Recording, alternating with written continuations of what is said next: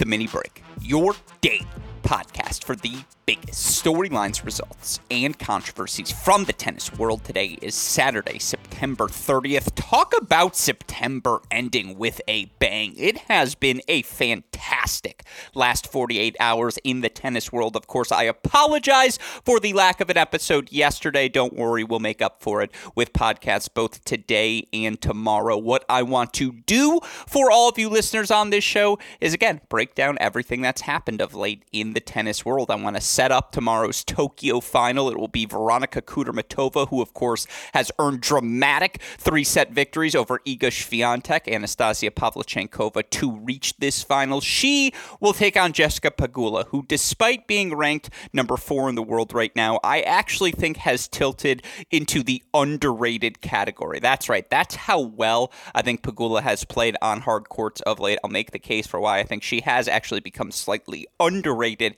here on today's show. Talk about how she finds herself, in this Tokyo final. Of course, we already have a WTA player in the winner's circle, Ons Jabeur, exceptional over the course of the weekend. 3 sets over Podoroska, straight sets over Diana Schneider to capture the title in Ningbo. We'll recap her run to the winner's circle, and then we'll get into our very fun events happening on the ATP side of things. We've seen upsets in Beijing, Nicolas Jarry knocking out Stefanos Tsitsipas. We've seen top seeds get pushed, Carlos Alcaraz, Jannik Sinner, Holger Rune, and others. We've got a lot to talk about as it relates to that 1,000 level action happening in China. And even our undercard event on the ATP side of things in Astana is fun. You look at the quarterfinal matchups there. You got players like Yuri Lehechka, players like Sebastian Korda, like Talon in Greek Sport. You've also got some young up-and-comers as well. Hamad Medvedev,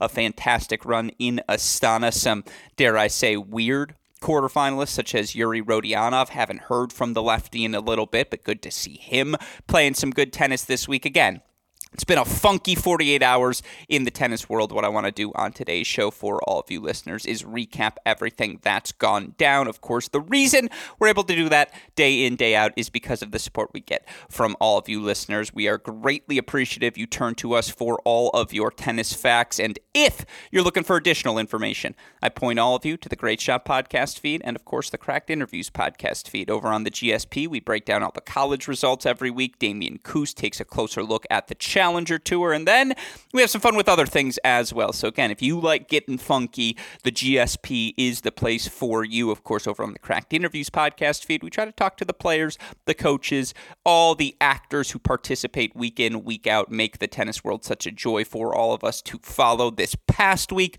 we had 2 fascinating conversations. One, of course, with 2023 U.S. Open men's doubles champion Rajiv Ram, the other with Dr. Leland Snyder, a physiotherapist for multiple ATP Tour players currently out there competing. I think they were both fascinating interviews that I'm certain all of you Mini Break listeners will enjoy. So again, check out the GSP, check out the Great Shot podcast, which is the GSP. Check out the Cracked Interviews podcast as well. Like, rate, subscribe, review, share with your friends. We always appreciate that fact. And again, we appreciate all of you tuning in, day out. We also appreciate the support we get from our dear friends at Tennis Point, tennis-point.com. The promo code is CR15.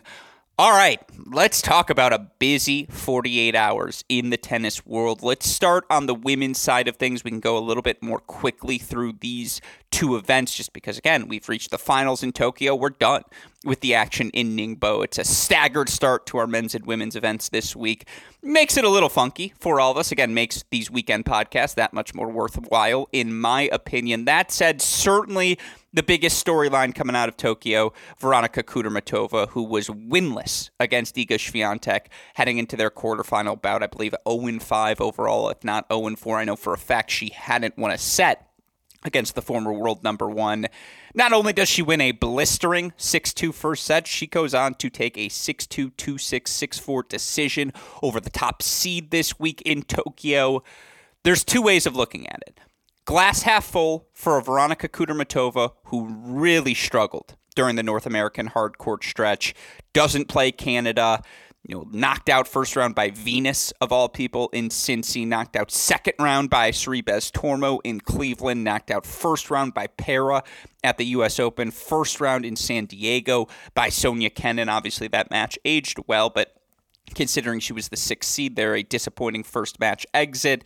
A 2-1 loss to Azarenka in Guadalajara. Again, it was a tough North American hardcourt stretch. She goes 2-5 overall in her 5 events that she plays to steady the ship here in Tokyo, to reach what is, you look overall now in this 2023 season, her 6th semifinal overall. It's her 8th quarterfinal, her 9th quarterfinal of the year. She's now into her 2nd final of the season. All of this, by the way, coming in the back half of the year. Her other final coming in Den Bosch during the grass court season. It's exactly the push Kudermetova needed to stay alive in the top 20 of the rankings. You look for Veronika Kudermetova with her run to the final this week. She's up 2 spots to number 17. She's up a spot to 16 in the points race, which is perhaps a better preview of where she's projected to end the year rankings as of right now. Again, a massive week for Veronika Kudermetova. I thought she played fantastic defense in her match against Swiatek. She managed to match Swiatek's physicality in what was a 3-set, 2-hour, 21-minute match. She managed to hold pace on serve, facing just 4 break points, getting broken just twice. She won 70% of her first serve points. Again, it's a once-in-a-generational returning talent. It's a fantastic win for Kudermetova. Again, a win she very much needed, not only into her first semifinal since Den Bosch, her first quarterfinal since Berlin. You look at her success, or perhaps lack thereof, against top 10 players over the course of the past few years. Actually, this year, she went 5-3 against the top 10. 4-5 last year, 2-6 the year before that. 5-3 against top 10 players. She's beaten Sabalenka, Iga, Pegula, Goff, and beat Kasatkina back when she was top 10 on clay in Madrid, which is a very impressive win. Am I flipping and saying Veronika Kudermetova, who obviously was a top 10 player last season, let's try that again and get her name out properly. Veronika Kudermetova, who was a top 10 player last season, is she having a better year this year? Break percentage is up, 32.7%. Hold percentage is down, 70.2%, but she's still in that top 25 mix for servers amongst the top 50 on the WTA Tour. No, she hasn't been nearly as consistent as she was last season, but a winning record against top 10 opponents. Obviously, again, you get a big win over Iga here. She follows that up with a 3-set victory over Pavlyuchenkova, which was particularly impressive given the fact she faced 11 break points. She fought off 9 of them. She really gave away the second set. It felt like Kudermetova was going to pull away. She had opportunities to get the break of Pavlyuchenkova, to try to serve things out, was never able to do it. And then she came back in the third set. Again, how well Kudermetova moves isn't discussed enough in the 26-year-old's player profile, because she does have the big weapons. When she's at her best, she's hitting the big first serve, coming on top of the big first forehand, taking backhands down the line early, looking to move forward, hit swinging volleys, hit volleys out of the air. Again, she was in the tour finals in doubles last year. We know she has that skill set. I'm sneaky impressed by that 5-3 record against top 10 opponents. Has another bout with Pegula, who she beat in Madrid for what it's worth, 6-4 in the third in the quarterfinals this year. Glass half full, fantastic, needed moment for Veronika Kudermetova, who I think, despite being in this top 15 conversation for 19 months consecutively now, she's the one you always write off. She's the one you always cross off. It feels like she has never broken into that Sakkari, Jabeur, back when she was playing Kontaveit, surface tier of 7 to 10 in the rankings. Obviously, none of those players have flirted with the Iga, Sabalenka tier of player, Rybakina tier of player, but despite putting forward similar results, despite the millions of quarterfinals she's made the last 2 years, again, it just feels like Veronika Kudermetova is a bit disrespected in terms of her singles accomplishments, the pedigree she's produced, or then the consistency over 19 months. Again, 9 quarterfinals on the year for Veronika Kudermetova. I don't care what level they happen, considering they all happened in tour events. it's another top 25 season for Kudermetova in the prime of her career, still positioned to do whatever it is she'd like to do in the 2024 calendar. That's glass half full. Glass half empty. Iga was bad. She just was. She was bad. I think she'd be the first to say it. The forehand has been a problem for her. It was a problem against Ostapenko. It was a problem against Kudermetova. I thought it was a problem against Pegula as well in Montreal. It was just spraying on her, especially the forehand return in set number 1. And look, Kudermetova hits a big first serve. She can put some pressure on a hard court, a faster court, the Western grip of Swiatek, how big that backswing can be. And yet then you watch the second set and Swiatek starts to elevate that forehand a little bit more, give herself a little bit more margin to just land that ball with depth inside the baseline. And then she's stepping into backhand. She's redirecting balls. She has Kudermetova on a string. Second set looked like Iga, vintage Iga. Third set, that went away again. Third set, again, she started spraying a little bit more on the forehand. It just feels like she's in such a rush right now in all the matches that she's playing. And look, Ostapenko took the racket out of her hand at the U.S. Open to some extent. But, again, first of all, she's 22 years old. She's 2 in the world. She's fine. She's completely fine. In trying to develop these weapons to make life easier for herself, I do wonder if Iga has compromised that underlying physicality that, of course, is why she's a generational talent. I don't want to say once in a generation because there are a lot of talents out there right now, but a generational talent. No doubt about that. And by the way, again, she's coming out of the year at worst number 2 in the world. She won another major this season. She leads the tour in victories right now. Iga's tied for the lead in most quarterfinal appearances. Iga's doing just fine. We'll see her in Beijing next week. I think they're in Beijing next week on the women's side. Anyways, they are. I'm right. Anyways, the forehand was just bad. It was just bad. And again, it felt like she was rushing. It felt like she was determined to hit through Kudermetova instead of grinding Kudermetova down, trying to play through the backhand of Kudermetova. It felt like Iga was always in a rush. It's as simple as that. And so, look, even when she's in a rush, she still loses in 3 sets. And by the way, these 4 losses for her in this hard court stretch, 6-4 in the third to Pegula, 6-4 in the third to Goff, 6-1 in the third to Ostapenko, 6-4 in the third to Kudermetova. No one would accuse Iga of playing her best tennis in any of those matches. Now, last season, she probably wins 2 of those 4. This year, she wasn't able to do so. I'm not concerned. I just do think, again, like a bad political campaign when they say candidate X needs to go back to let candidate X be candidate X. Let Iga be Iga. Just let her go out there and grind you down and just impose her will backhand corner into backhand corner. And I know she pushes you into the corner in the heaviness of her ball and going cross court to the open space. That 1-2 pattern is why she's been so successful over these past few seasons throughout her career. But again, no need to rush Iga.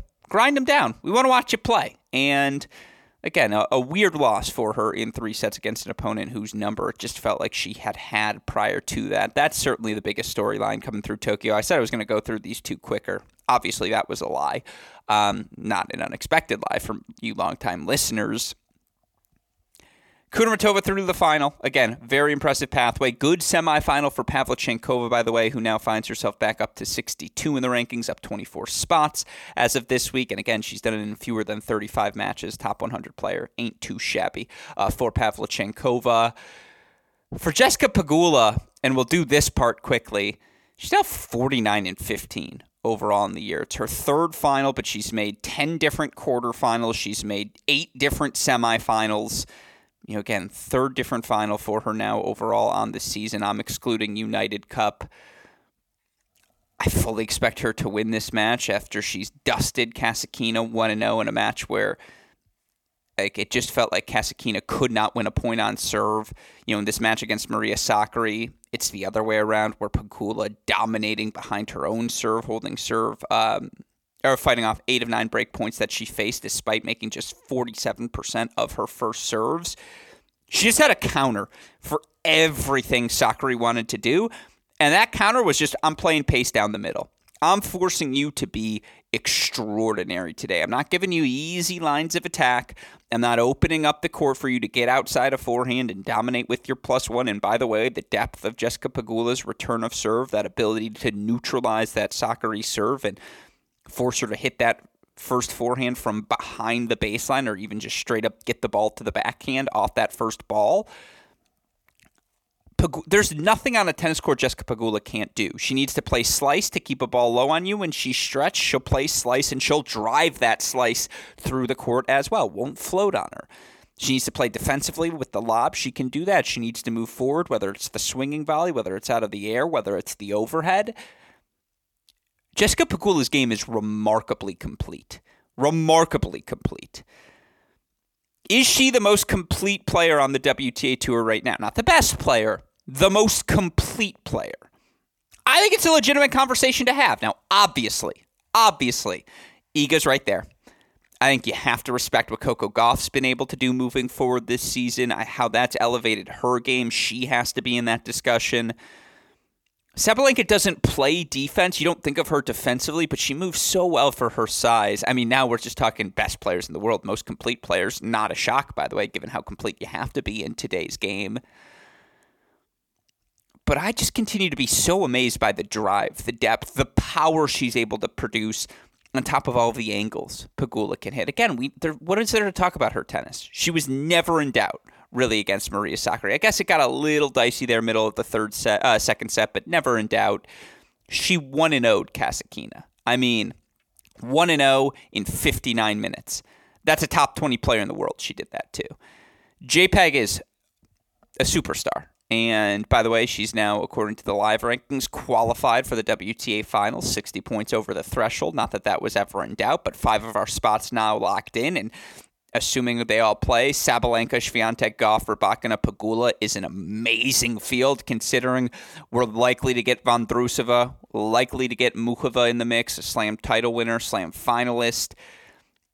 If Jabeur is that 8th player, and right now she's got a 465-point lead on Sakkari. Beijing still ahead, but a 465-point lead on Sakkari. Come on now. That's a really good feel. A 3-time slam finalist in Jabeur, a slam finalist in Muchova, slam champions in Vondrousova, Rybakina, Gauff, Swiatek, Sabalenka, and then arguably the most complete player in all of tennis right now in Jessica Pegula. Sign me up for that tour finals field. I'm in. JPEG through the finals. Now, for what it's worth, Kudermetova 1-0 in the career head-to-head again. 3 sets, Madrid, earlier this season. Hard courts aren't clay courts. And you look for Jessica Pegula, again, loses to Boskova in Cincinnati. Who cares? She won Montreal the week before.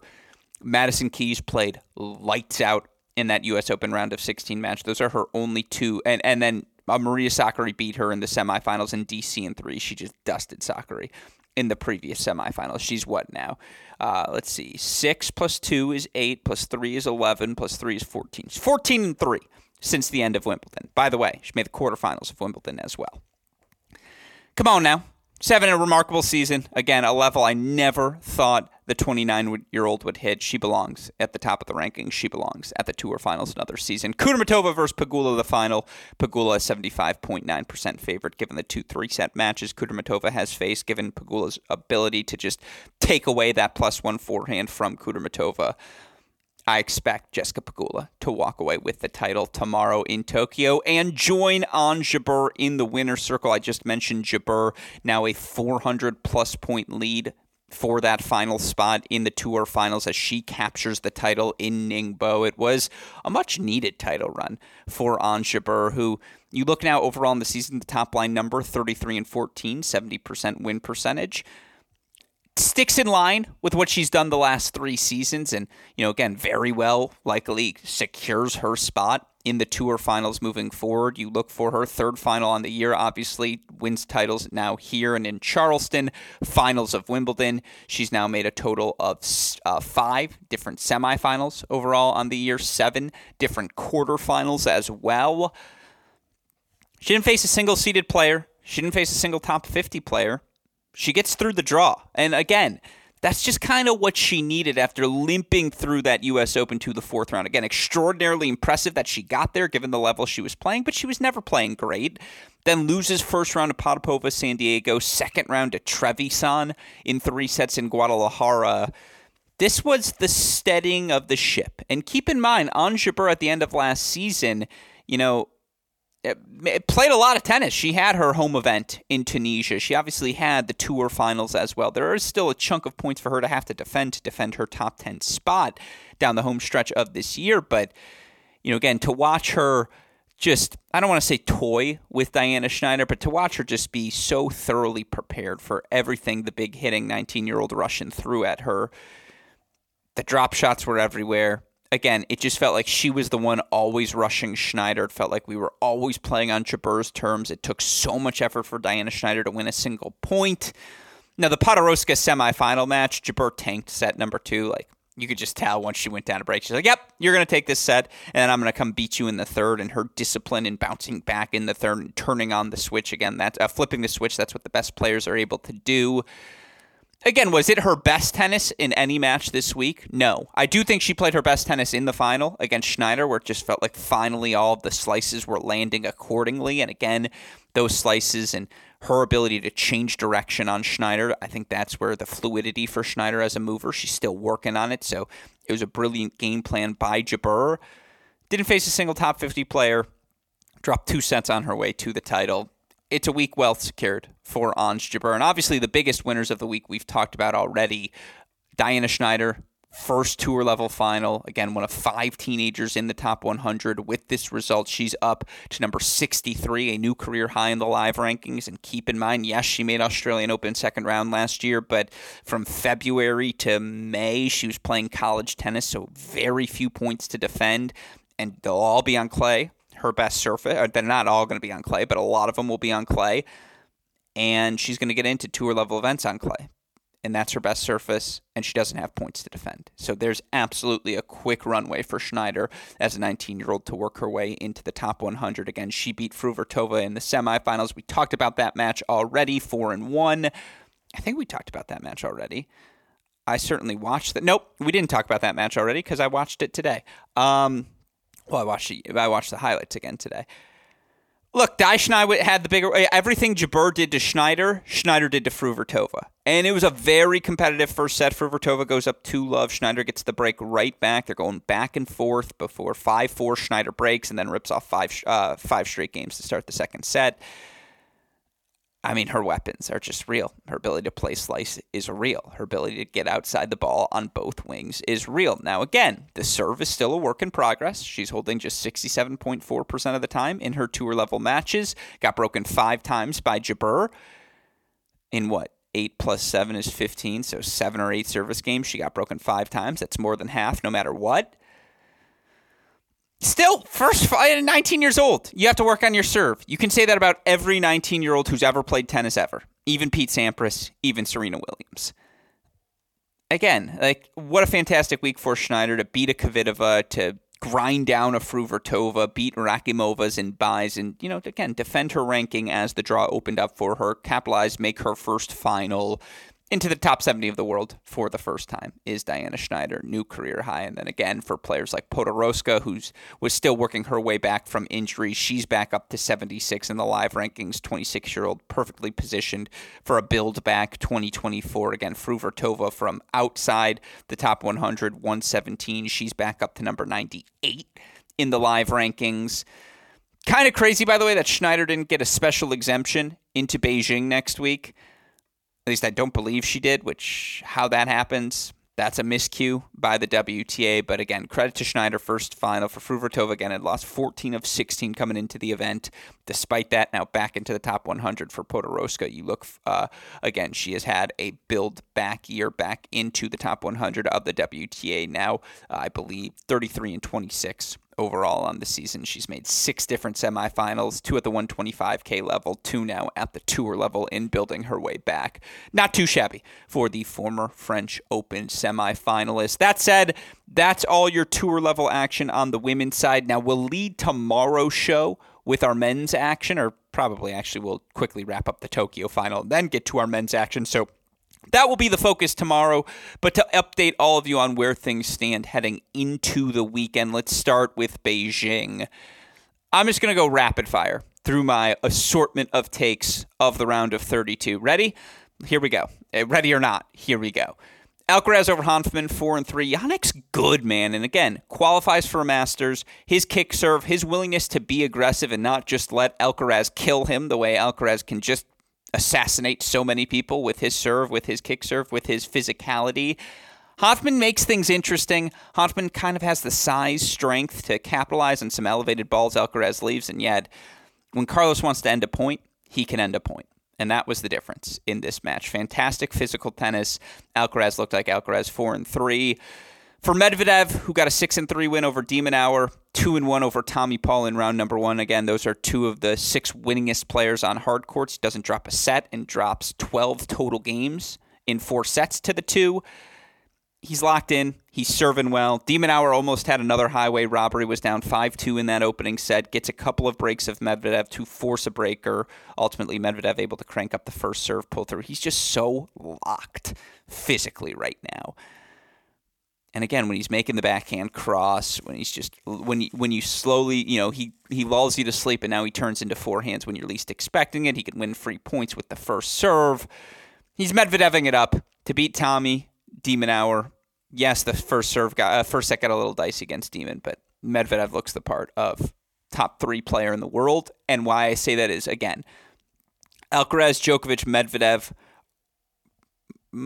are in their own conversation, particularly on hard courts. Then there is a drop before you get to anyone else. And Medvedev keeps reminding us of that with every hard court match that he plays. How about Holger Rune? 4-4 over Felix. Felix played well. It was a continuation of what I saw in Laver Cup. I actually think we're going to get a little bit of a Felix boost down the home stretch here. I do think he's going to be able to defend some of his points, even if it starts off rough for him in Beijing with this first round exit.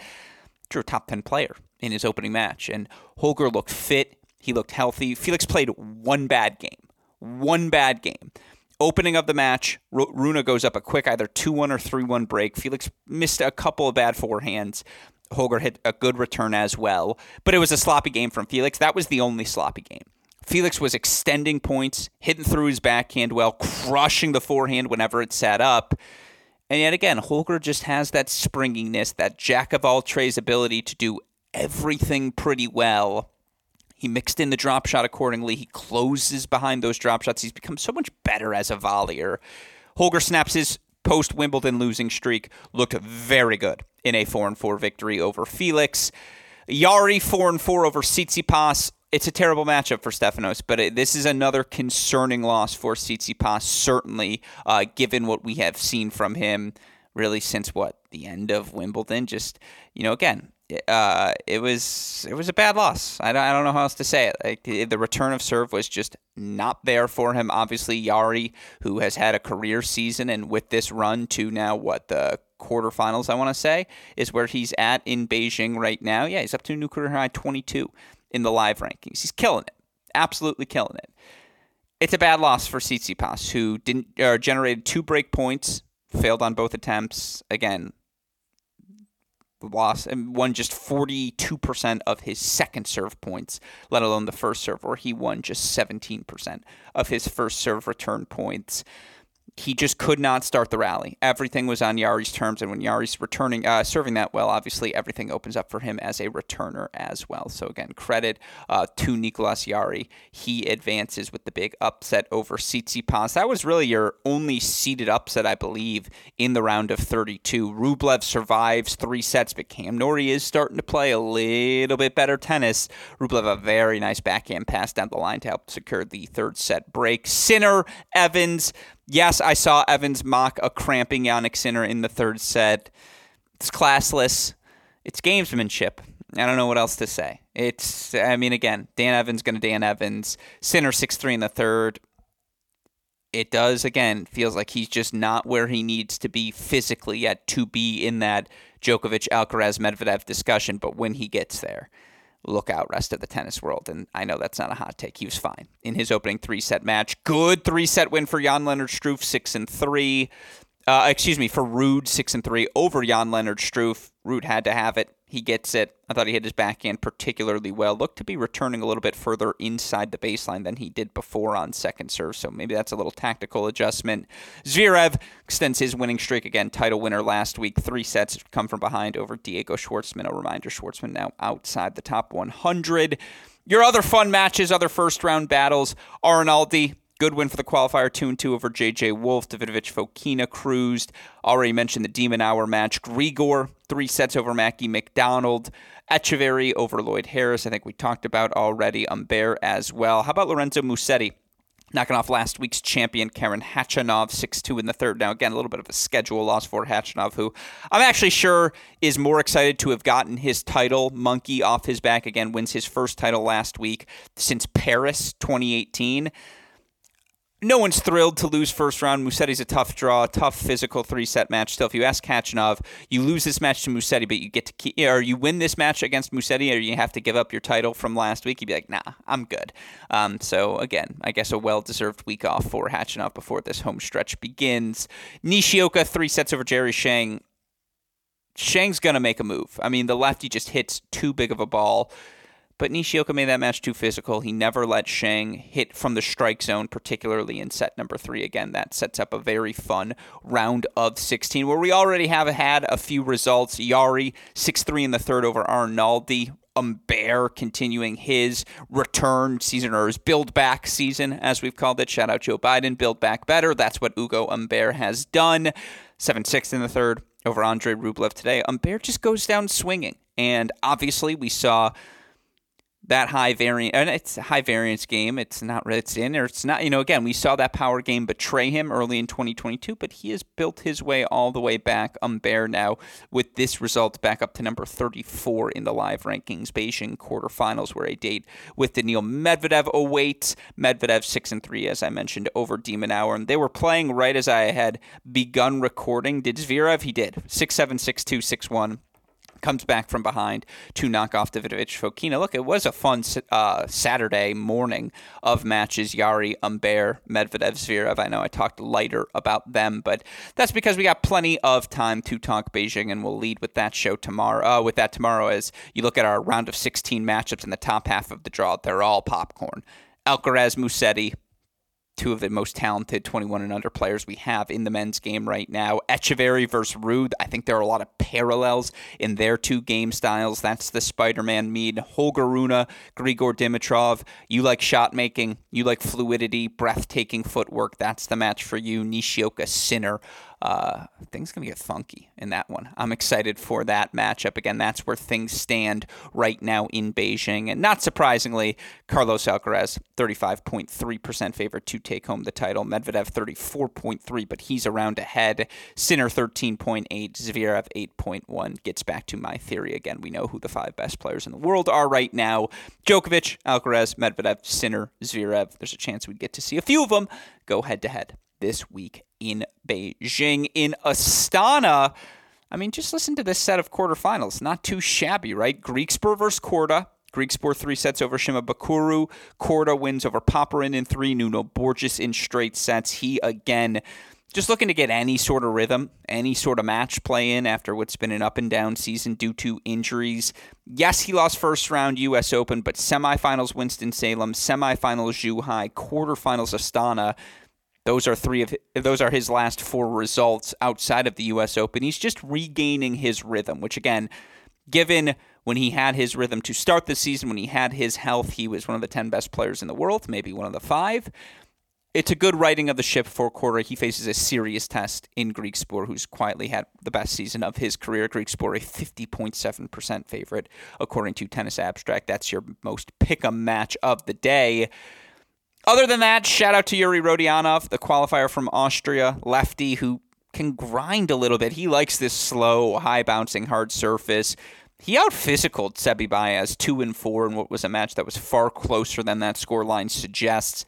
He'll take on Adrian Mannarino in the quarterfinals, just another quarterfinal for the Frenchman in what has been one of the better seasons of his career. I'm actually curious. Adrian Mannarino, most wins he's ever had in a season at the ATP level, 33 in 2017. Yeah, he has surpassed that this year. A career year, 34 wins for the 35-year-old, most in his career. It's why he's sitting at 34 in the rankings right now. And again, highest-ranked French player in the world. Is he still ahead of Ugo Humbert? Humbert's 34, Mannarino 31 in the live rankings. Like I said, highest ranked Frenchman in the world right now. It's not Fee, it's not Van Assche, it's not Humbert, it's not Rinderknecht. It's 35-year-old Adrian Mannarino. Put some respect on the lefty's name. Lefty versus lefty. He'll take on Rodionov. Again, a very big week for Rodionov, who with this result now back up. Number 99 in the live rankings. That would be a new career high for the 24-year-old from Austria. Wow, Rodionov's still 24? We might have to talk about him more tomorrow, particularly if he gets a win over Mannarino. Great week for Dominic Thiem. Straight sets over the birthday brother. Now a 3-set win, 7-6 in the third over Marcos Giron. I mean, these slow, high-bouncing courts are just perfect for Thiem, and we'll see how much he has left in the tank against his fellow Austrian, Sebastian Ofner, who knocked out just a poor effort from Sasha Bublik, 4-2. Bublik knocked out. Austrian versus Austrian, Thiem 3-0 in the career head-to-head. We'll see what he can summon from his legs tomorrow. Top half of the draw, shout-out 20-year-old Hamad Medjedovic, 4-4 over Shevchenko. He's got size, he's got weapons. Quicker surface life gets a little tough for him because he's not the most fluid mover, but again, these are perfect conditions for him. He'll take on Lechechka, who escapes straight-set win over Gerasimov. Again, quarter Griekspoor, your top half quarterfinal. It's still anyone's ball game, according to the Tennis Abstract singles forecast. Lechechka, 26.8%, but Mannarino's 21.7%, Griekspoor, 15.3%, Korda, 14.6%, Thiem, 13.8%. It's going to be a war. And again, that's the undercard event. We've got a Grand Slam champion in Thiem, top 50 players in Griekspoor, top 40 players in Griekspoor, Korda, Lechechka, Mannarino, talented 20-year-old in Medjedovic, a couple of veterans fighting, 3 Austrians, Ofner, Thiem, Rodionov. Come on now, it's not even Kitzbühel. Let's have ourselves a week. Let's enjoy the action in Astana as it comes to its conclusion. Of course, if you're not keeping an eye on that, be sure to check out the action in Charleston. Our guy, former Florida All-American Oliver Crawford, he gets to his first Challenger final. He's into the top 250 now, I think top 230 for the first time in his career. Wins over Lecoli, Destanic, and Ernesto Escobedo today to reach that final. He'll take on either fellow former Florida Gator in Abdullah Shelby, the Shelby's a 20-year-old, 21-year-old. Abdullah Shelby is currently 19 years old. He's currently sitting at 225 in the points race. Shelby currently, 29th in the next gen race, so he's probably a little out of luck in terms of qualifying for that at this point, but 248 in the live rankings, right on the border of Australian Open qualifying contention. He's taken on the lefty, former Memphis standout Ryan Peniston. That's a fun Challenger final. And then check out Thomas Mychak versus Jack Draper. Draper back into a Challenger final. He is slowly but steadily rebuilding his rankings back up to number 94 overall. Is the 21-year-old from Great Britain, the lefty, who of course we've already seen in a Masters 1000 quarterfinal. We've seen him do a lot of good things. He knocks out the young Frenchman Luca Van Assche in straight sets. Mychak a win over Gasquet in straight sets. Shout out to former Stanford All-American Arthur Ferry reaching the quarterfinals as a qualifier, pushing Richard Gasquet to 3 sets at this event. That's everything to watch for over the course of, again, an exciting championship weekend. September ending with a bang. We'll keep you updated how it all unfolds as we head into October and the rest of the home stretch of this 2023 season. Of course, a shout out, as always, to our super producer, Daniel Westoff, who makes all the content possible here at Cracked Racquets. Has a of an editing job to do day in, day out. Without him, again, we wouldn't be able to enjoy this home stretch of the season in the ways that we do. So thank you to him for his hard work. Thank you, of course, as well to our dear friends at Tennis Point for their support. Remember, it's tennis-point.com. The promo code is CR15 for all of the latest and greatest products in the tennis world. With that said, for the fantastic Daniel Westoff, our friends at Tennis Point, and from all of us here at both Cracked Racquets and the Tennis Channel Podcast Network, I'm your host, Alex Gruskin. You know what we say. That's the break, and we'll talk to you all tomorrow. Thanks, everyone.